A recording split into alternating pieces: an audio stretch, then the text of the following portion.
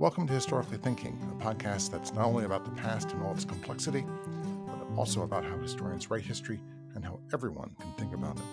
For more information about this or any episode, go to www.historicallythinking.org, where you can also sign up for our twice-a-month newsletter.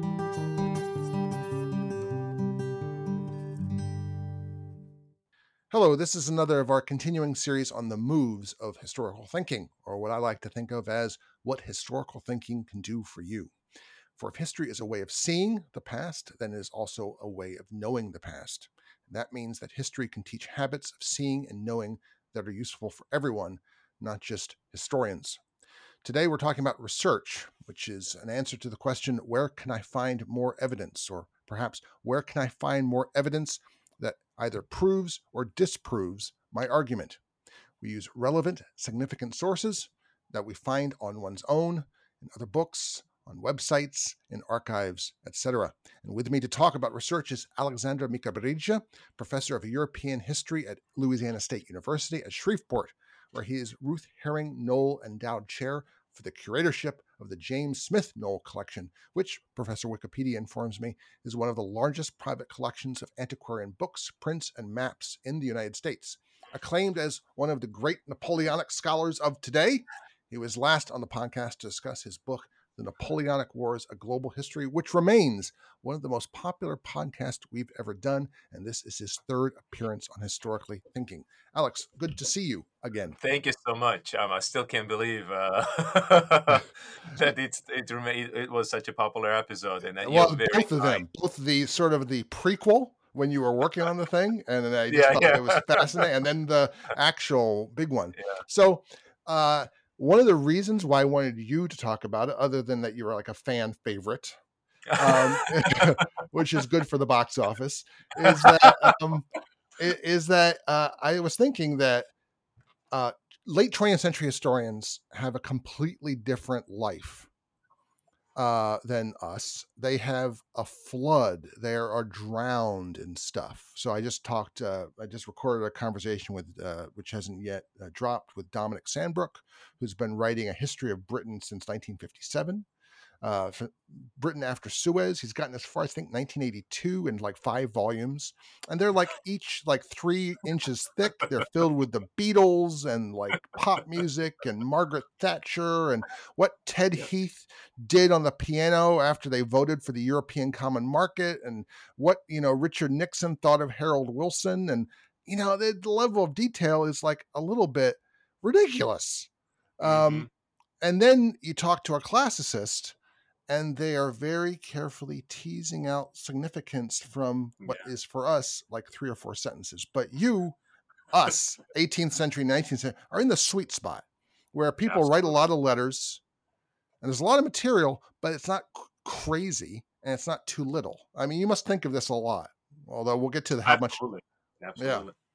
Actually, in my own conversation with students, when I don't regularly encourage students to go into academia as such or pursue their graduate studies.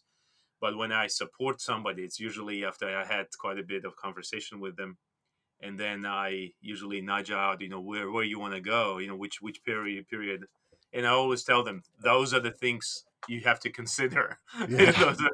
The availability of sources, what kind of sources you're going to deal with. So we both, you and me, were in a right, I think, period, because you have families literate enough to produce a ton of written material, but also to survive. So we're just close enough to that legacy for it to be still around. And I think we've talked about your research on Turnbull family, and I know that sometimes it actually can be overwhelming, right? Mm-hmm. And I'm writing a book on Kutuzov, and that guy, even though the private papers are not is not as of a problem, but his official paperwork, man, it's amazing. It must be amazing. Yeah. Yeah. I mean, right up here, I've got the papers of Nathaniel Green, which are only 13 or 14 volumes. So that's not bad, right? Yeah. But when you start to look at the Washington papers or the Hamilton or the Madison, we could start to any of these people. Exactly. and well, we'll get to that in a second. I want to talk about dealing with the unedited stuff and why it's important. But how do you define research when you're presenting it? When you think of it, I'm actually curious. One of the things I was thinking about is how we define it differently than when we teach it. Yeah. So, how do you define historical research in your head as you're doing it, or is it like just the fish for water? Is it like water for fish? You just don't think about it. Yeah, and I think you're right. I'll start from the end. It comes so natural now after so many years. But when I teach every so often methods class, and I explain to our up and coming students that at its simplest, research is the process of creation of new knowledge. Mm-hmm. That can be done by discovering new data or new knowledge, or by using existing knowledge in some new and creative way. Let's say, the in the last 2 decades we have the revisionist narrative, of which I'm I think part of, where we try new methodologies, new concepts and understanding using already available knowledge. So research is really about synthesis and analysis of the information that we already have, or the quest for new information. um, in our area, I think um, the challenge we're facing is that there's perception that usually when I talk to people and tell them I work on Napoleon, and the first reaction is like, what's there new to say, right? Yeah. But then you sit down and you explain that it's the process of going to archives and finding. So research to me is, now I think we're at the stage where it's not just about reading a book or two and then coming with some synthesis or analysis. Now it's fundamental of going to archives, searching through these tons and tons of documents, and coming to a conclusion that reassesses the existing knowledge. Hmm. Yeah. This gets it to a way that people misapprehend research. I've noticed amongst popular historians, and I think they understand the box office success of this approach. They often say, "I found some completely new documents, hitherto undiscovered." Mm-hmm. Now, oftentimes, this might not actually be true, or it might be, yes, you did, but they're not that important. Yes. Or, or okay, but Mm-hmm. that I think is the for most people, research is very much in the white lab coat test tubes kind of way, where you're discovering new horizons. It's the Hubble Space Telescope. It's discovering Yeah. galactic Yeah. clusters. Yeah. And so it's discovering something entirely new, where, of course, for a historian, it's often new to you if you haven't read it before. There's some point where you have to do research just to figure out what you have to know, and it's a different approach. Than It's not it's not finding completely new horizons for humanity. It's finding new horizons for yourself. Absolutely. I think you're absolutely right. I mean, I'm sure you and many of our listeners who've worked in this humanities field and maybe had a doctorate, have encountered, when you introduce kind of conversation. Hey, what do you do? I'm like, I'm professor and a doctor, and they were like, but oh, you like treat something? I'm like, no, not that kind of doctor, right? Because this perception is that the doctors are the medical doctors or scientific doctors, but we are in a different field. And there was a one kind of joke that a friend of mine was sharing when the flight attendant announces on the plane, "Is there a doctor on the plane?" And you raise the hand and we're like, "Yes, but I'm not that kind of doctor." And the flight attendant says, "Well, hold on a second. The pilots are debating the merits of terminology of the Dark Ages versus late antiquity." Well, that's a And you very good. That's respond, a very good "Oh, I question. am that kind of doctor." Let me into the cockpit at once. That's right. Let me now share my Yeah, expertise. yeah.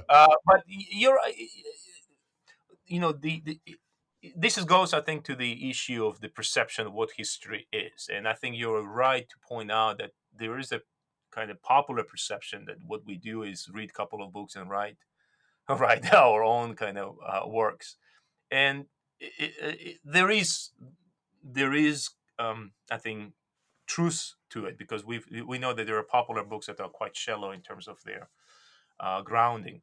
But the area where we work within academic history, the amount of research that you do is just stunning. I mean, for the some of the books you work 3-4 years just to produce a small volume, and to look back and think of how much time it took to produce this new kind of body of knowledge. So Sometimes you let's cannot but wonder, right? Is it worth yeah. it, right? Yeah, absolutely. Let's talk about what your work, because you've done the world history of the Napoleonic Wars. Yeah, 10 So years. 10 10 years of my life years. went on that book. Yeah. So I want you to express to listeners, and we probably talked about this some in the conversation, but not completely. Where did you go for that? What did you have to do? So that book is, I think, a little bit unusual from other books I've done, because it is both a work of synthesis, since it's such a broad work.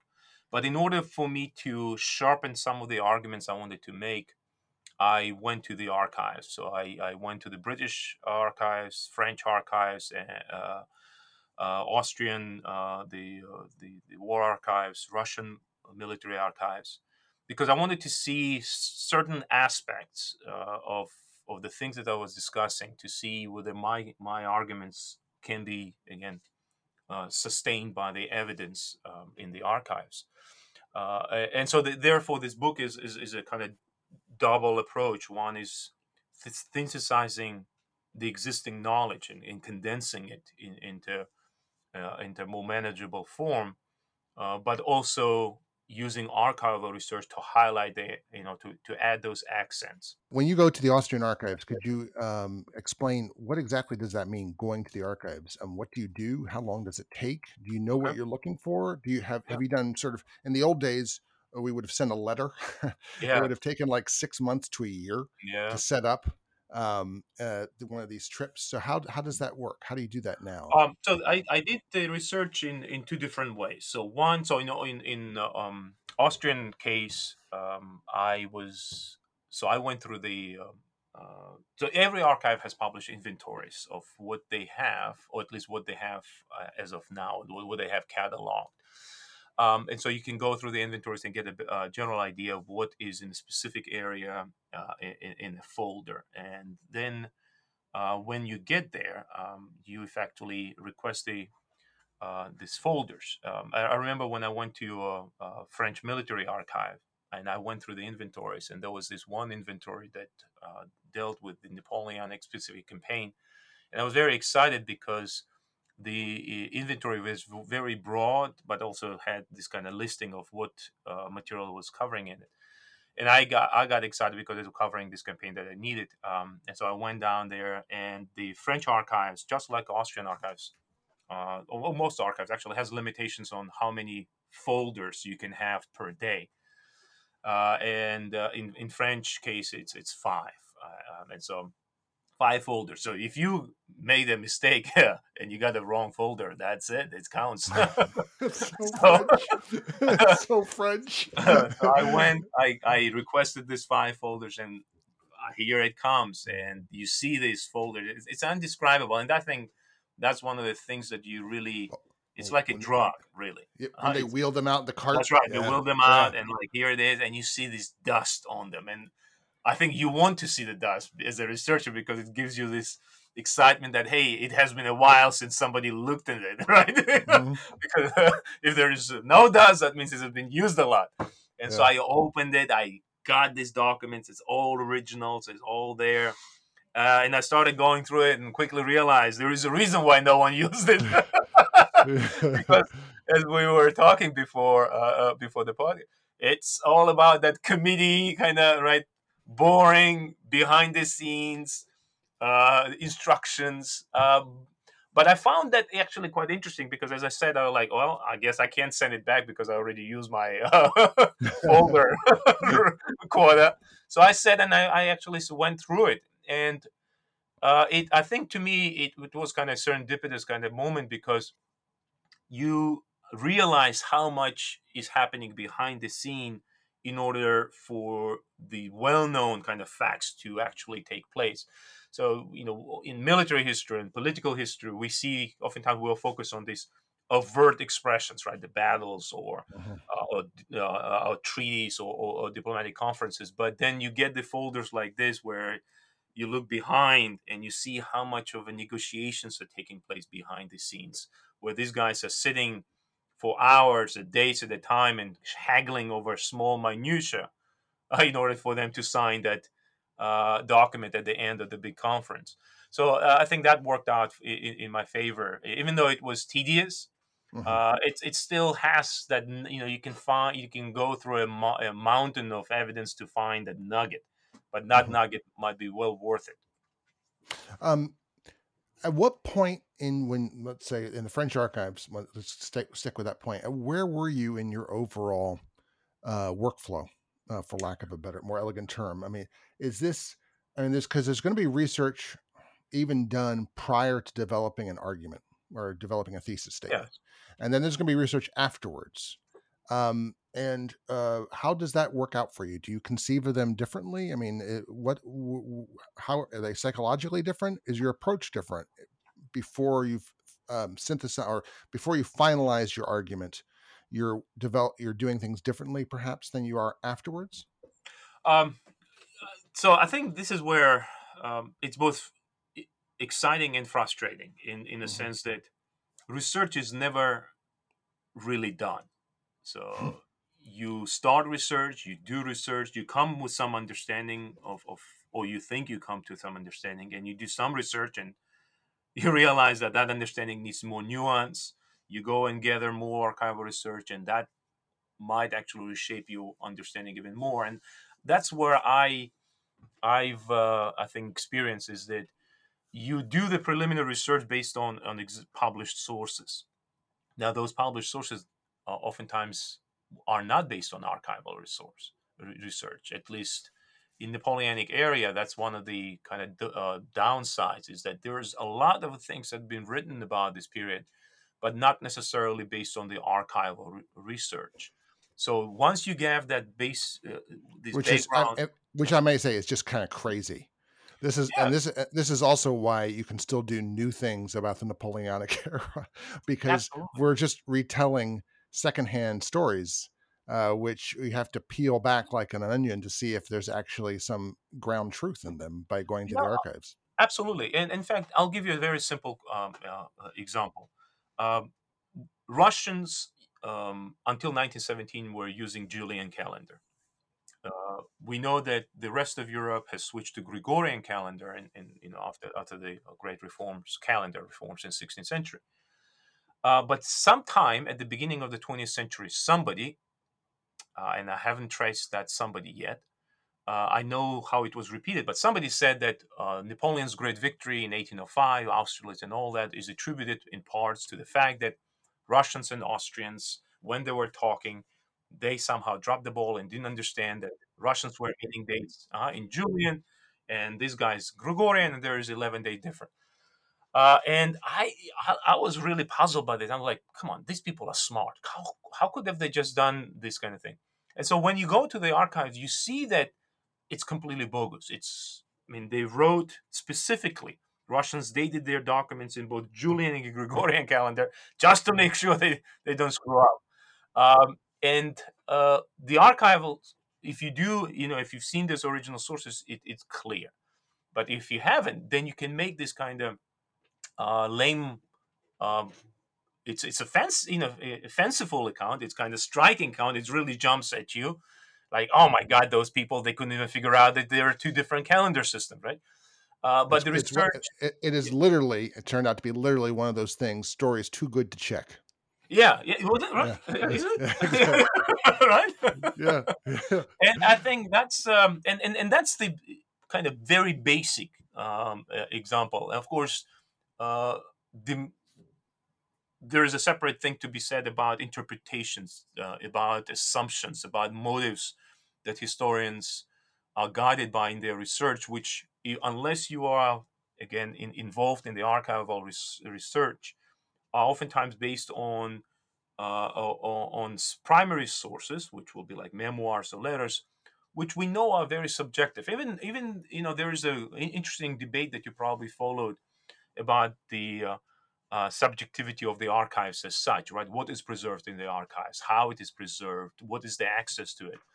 And I think that goes to the very heart of what is a history as a profession or historical research as such, is that are we really free of bias? And I'm convinced that we're not, that we all have a certain right bias, and no matter how much we try, we reflect subjectively, we reflect our interpretation of history. So none of my books are objective in that sense. I try to, but I know that this is my interpretation, and that's I think what is oftentimes forgotten, that history at its essence is about interpretation of facts. Mm. And that interpretation varies. In fact, there is a whole field of historiographic studies that show you how this interpretation changed. Mhm. And even today, I mean, think about how we disagree on the reassessment of historical figures, or the need to commemorate or not to commemorate some of the historical events and individuals. We are right now finishing the bicentennial of Napoleon, and I've been involved in enough debates on, was Napoleon, does he deserve to be commemorated the way we do? Right? Mhm. Was he a good guy or bad guy? Quotations, right? Mhm. And that's all based on historical interpretation. But in order to have a good grasp of facts, and in order to have a good understanding of what you're arguing, I think, to me, archival research is fundamental. So, just a practical question: how do you go about how? I mean, you're a young guy. I'm not. We're not old men, but but in the last 20 or 30 years of our since we started doing this, the Yeah, way that it's amazing to me how much our research task has changed. I had Bill Cafaro on talking about question and thesis. He's a medieval Italianist. He's about yeah. 10. He's probably in his 60s. You can't. He's eternally youthful. You're eternally youthful, Bill. But he still persists in using a mechanical pencil in like the Sienese archive, and he might be the last one, except for some 85-year-old eminent Italian historian down the table from Yeah. him. This thing, the smartphone that I'm waving in the camera, has made the ability to scan documents, has made research trips so much cheaper. We don't have to camp out for 3 months, No. right down the street from the Mhm. archive. Yeah. We don't have to know. Well, we still have to know. Like I had a professor who knew the best curry shop near every British county archive. That this is important stuff, but you still have to know that. But it's changed the way we do business now. Sometimes not for the best, because you say you take that you don't take a good scan of what turns out to be something really important that you wish you could read. But the Mhm. mechanics of doing research has changed a lot. I You're imagine they've absolutely changed for right, and I think I kind of feel bad about it in the sense that the. I talk to my major professor all the time, and he would tell me these stories when he was doing research in '60s and '70s, and the things he had to do, and then I would tell him.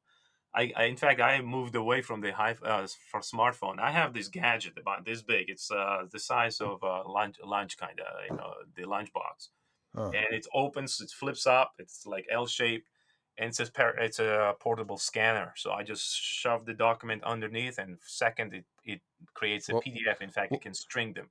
we'll have to put a link to that in the show notes. It's the This is the the, best the $100 I official spent. Mika Berija endorses. Yeah.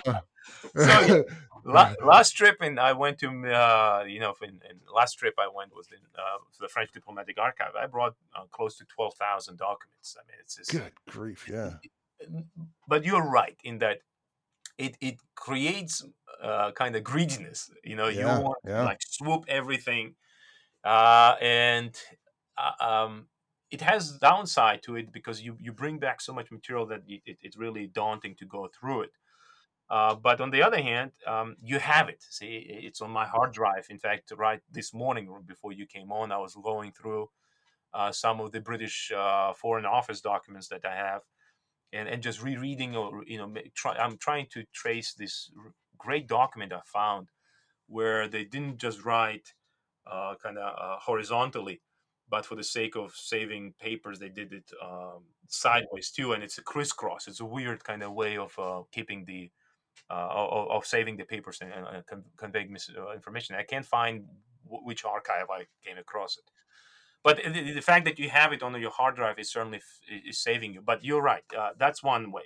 Of course, we also have softwares. Now, I don't know how many of your listeners are using it, software, but I know both me and my friends, so we're using different kind of software to keep it all organized. And it certainly helps that the fact that now we have ebooks, and I have on my hard drive thousands of ebooks that I can search several, just put in a keyword and it pops up all the citations in the ebooks that I need.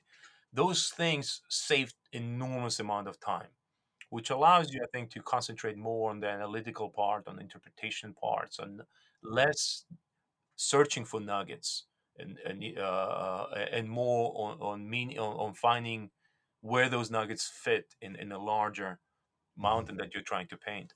I mean, let's talk about software. I talked about many times on the podcast. I use Zotero, Yes. um, basically has saved my life many times as a sort of source provider. But this was, and I'll link to it in the show notes. George Mason University, the Rosenzweig Center for History and New Media came out with it originally. I think it's now part of a sort of independent corporation. I take it you used Zotero from your Yes. agreement. Hmm. And what else do you find useful to keep organized research? So I can't remember on top of my head the name of the software I use for ebooks, but there is I can send it to you Hmm. after our meeting. But there is a software that allows me to essentially catalog every ebook that I have, and I have thousands of them, both in Hmm. PDF and in EPUB format, which are searchable. And that software is really great because it keeps it all in one place, and I can cross reference or cross search them all at once. I use note taking softwares. More for me the simplest one is still Microsoft Word. I keep all my notes in a Word file, which I find the simplest way of doing it. It's funny. Are you keeping them all in one? Dermot McCullough, who's the eminent early church historian, Yeah. Reformation historian, he once told me he just keeps them all in one Word document, which I almost fell off my. I couldn't believe this was. You do the same, don't you? You just have I one long, like uh, 1,000-page document. And you just say, no, I I couldn't. I divide it by couldn't live like chapters. that. No.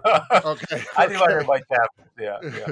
In fact, that's one of the things I complain about, and I'm finishing a new biography right now, a biography of Field Marshal Kutuzov, and it took me a couple of years now, but it's almost done. I'm writing the epilogue, You're and my supposed to be wife. working on a book about the Louisiana Purchase, so Kutuzov is Yeah, getting underway. yeah. That's I do the background research for that one. Yeah, Oh, okay. so All I right. haven't started You've got writing. them going simultaneously. I Yeah, got it. Yeah. exactly.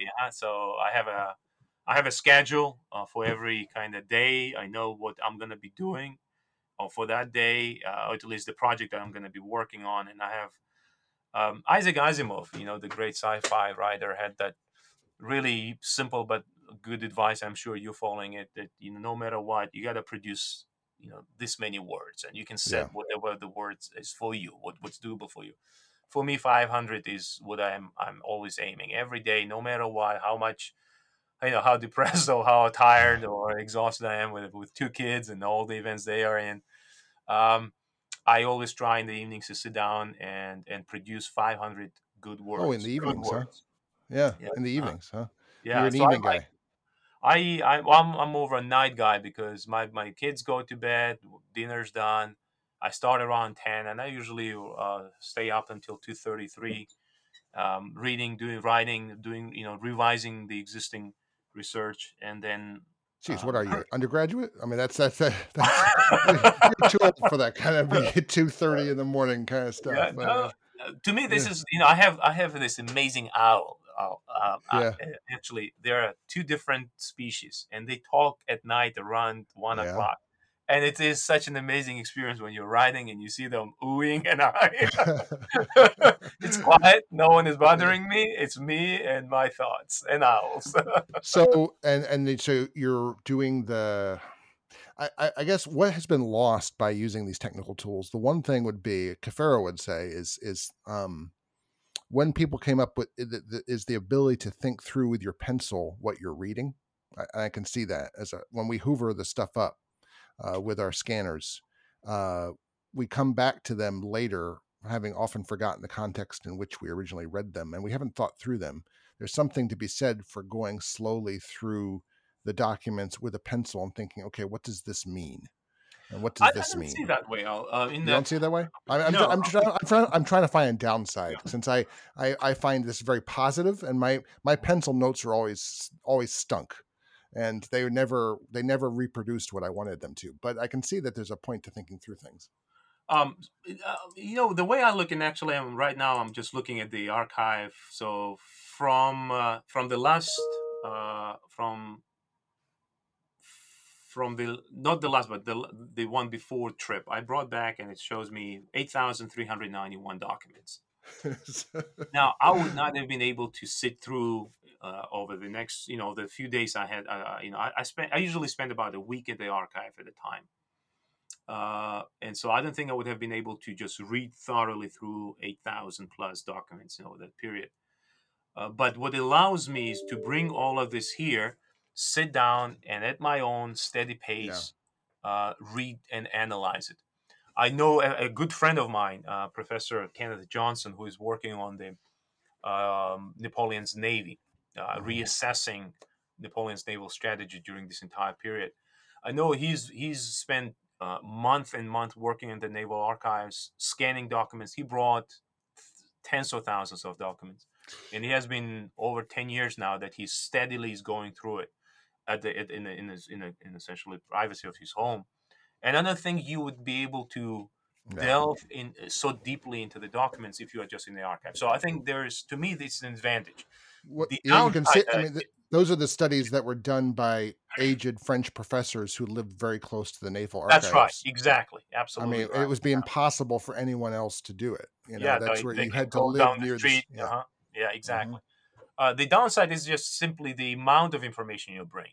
That's the downside. Yeah. Is that because you are taking like a mantra ray, big mouth, kind of swoop everything in and then figure out filter it through, right? It's Uh, the blue whale approach Blue to whale, yeah, research. blue whale, Yeah. exactly, yeah.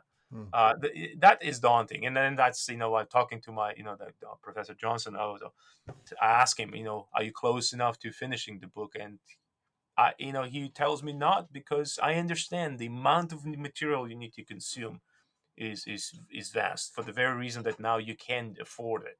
You can have it on your hard drive and slowly go through it.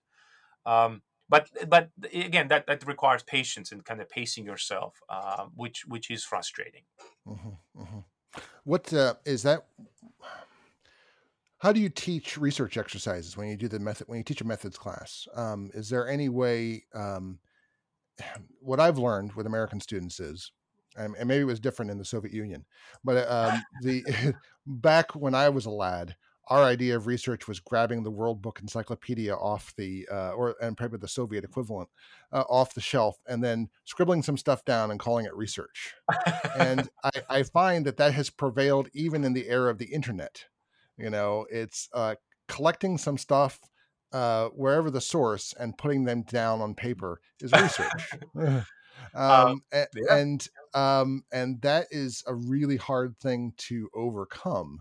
By the time they get to college, by the time they're 19, this has become this is very engraved in them. This is how I go about doing research.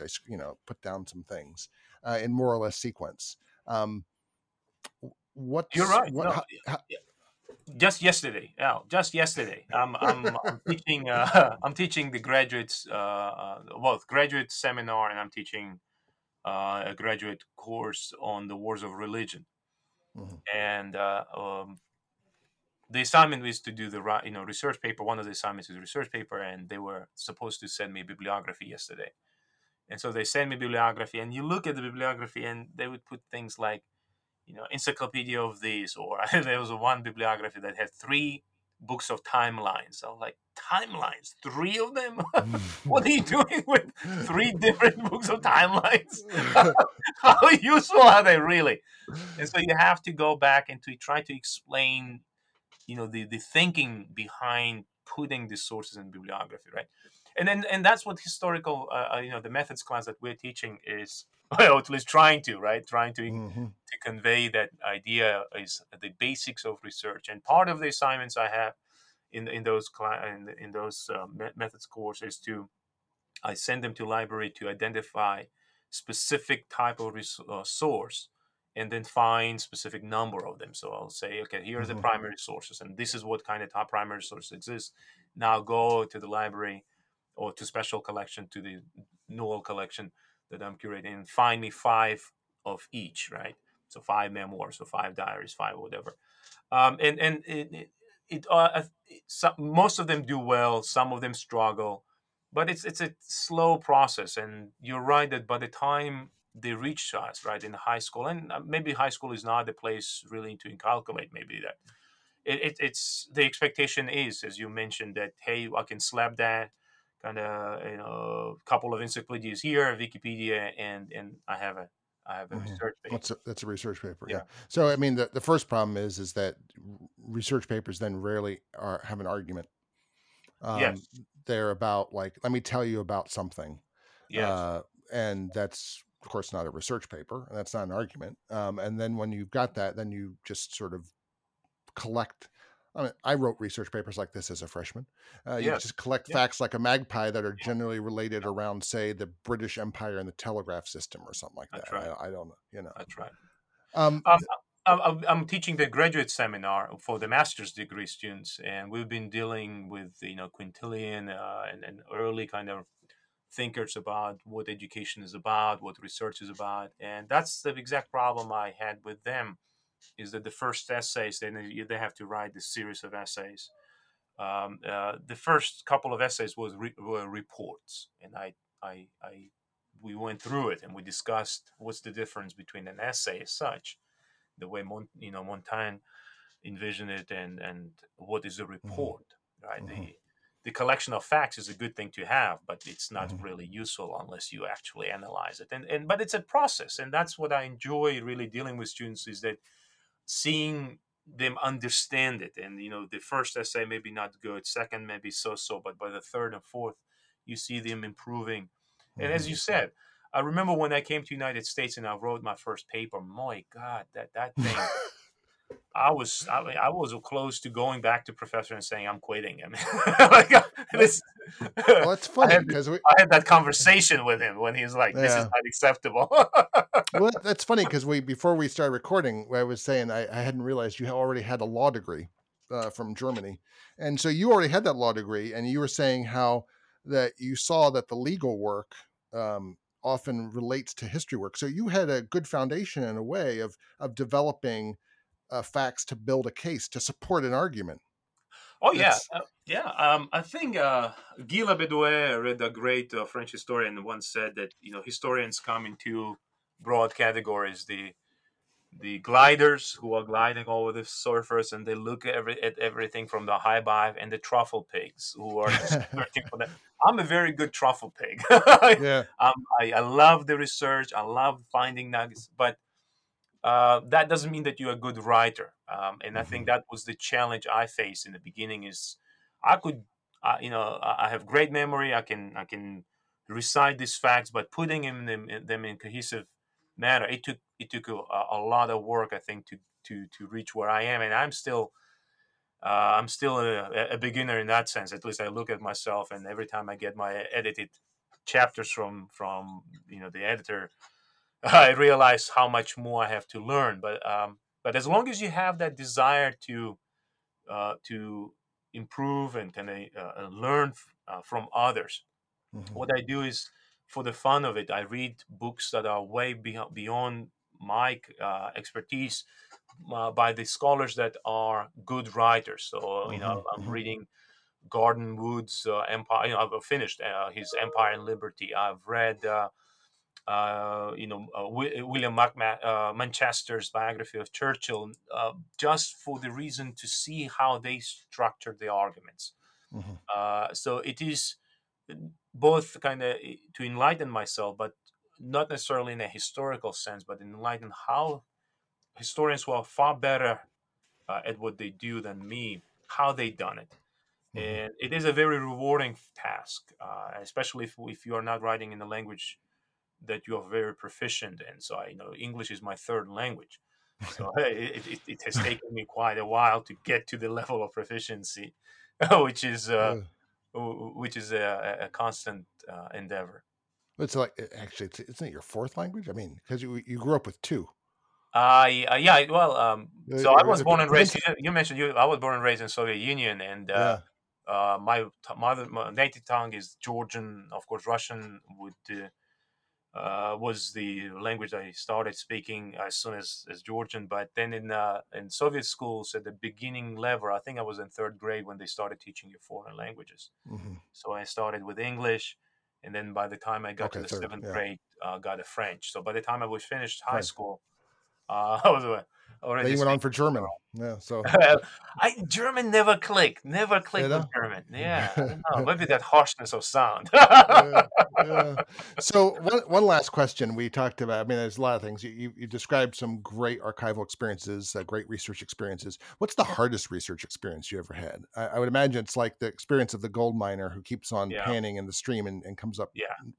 and that You're that's absolutely right. I think that's, but to me, that's also, this is again, I take great joy in this experience, the search mhm, for it, the quest for it, the excitement of, the excitement of finding documents that were handled by the people that you're writing about. I remember in the French diplomatic archive, I got a stash of documents with barely broken seals, mhm, private correspondence between the general and his family, and just to have this feeling of holding it and realizing that you might be one of the few people since the letter was written to hold it, right? The mhm. connection that it brings, it's all both frustrating but also very rewarding. I was one of the highlights of my research is I found a manuscript that was considered lost for a better part of 2 centuries, and to find it uh, put kind of mislabeled and put in the wrong place, it's that thing. I mean, that blew my That's mind, right? awesome. Yeah, Yeah. I think that's one of the things I wrote a little very short essay about this. Is that archives are always changing. Hmm. People don't realize that.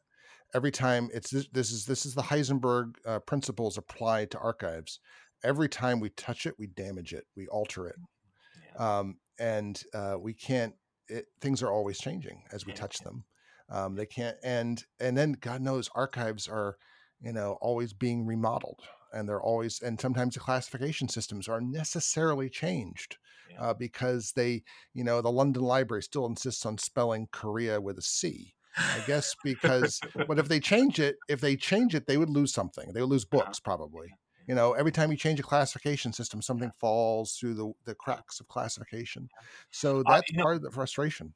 the book, for the Kutuzov book, I reached out to Lithuanian state archives, and they still use the Russian imperial system of classification. So I was looking back from the late 19th century and I'm tracing those documents that were cited by the Russian historians in late 19th century, and I'm saying, hey, is this still the same Yeah, classification? Like, yeah, we changed the name of the archive, but the classification actually stays the same. So you right. see that kind of longevity of it, but within the folders or cartons or how each archive has its own kind of name for it.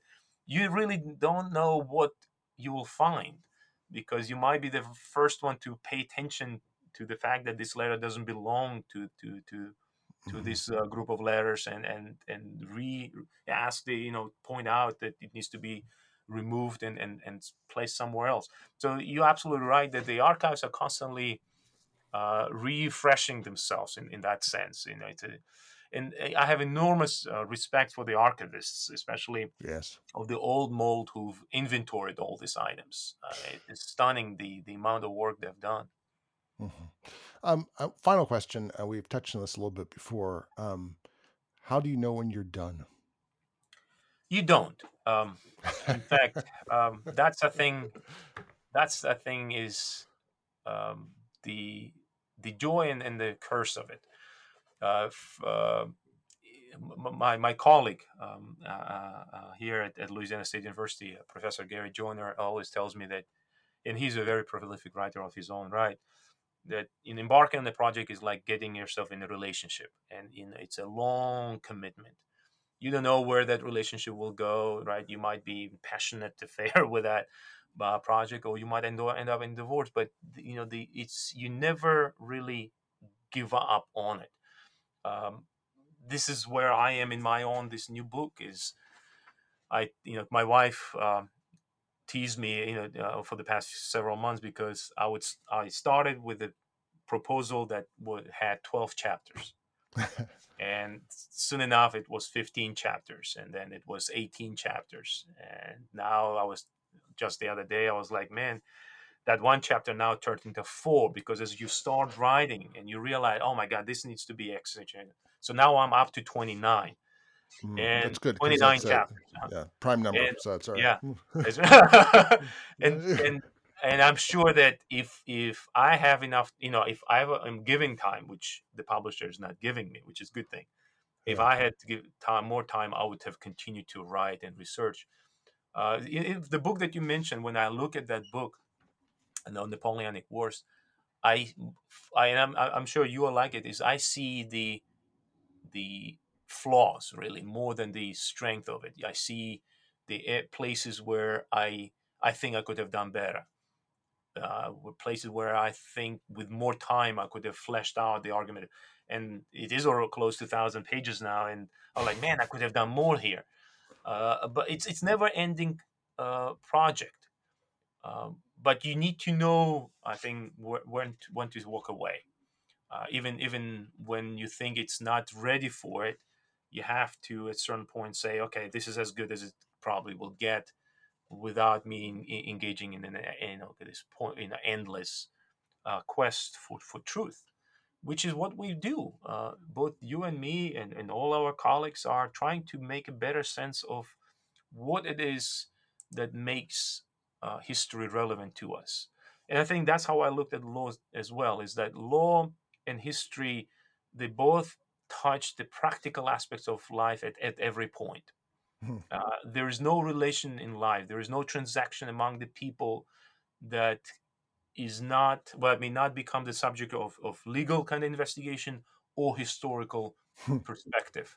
And human experience is about the complexity. I always tell students that it's never about black and white, never.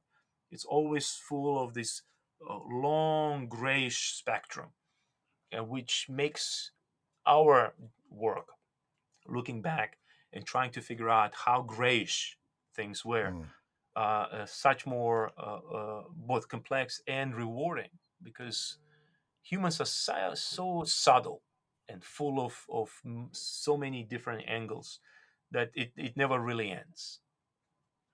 Yeah, that's beautiful, Alex, and thank you so much for once again, for the third time, being part of Historically Thinking. You're very close to getting the 5 meeting coffee cup. Well, I look forward to it. All right. More. Soon we'll be talking about Kutuzov. So Yeah, that's right. good. Yeah, All right. listeners, you better like it. You better subscribe it. I need that cup. All right. Thank you so much. Just a brief reminder, if you're listening to Historically Thinking on the website, that's great. But for your convenience, you can also find us on Apple Podcasts, Google Podcasts, Spotify, Amazon Music, Pandora, Stitcher, iHeartRadio, JioSaavn, Podchaser, TuneIn, Deezer, and there are more. In fact, wherever there are podcasts, there you can find Historically Thinking. While great reviews are wonderful on whatever platform you want to write them, the best possible review that you can give us is to forward the podcast to a friend you think will find it interesting.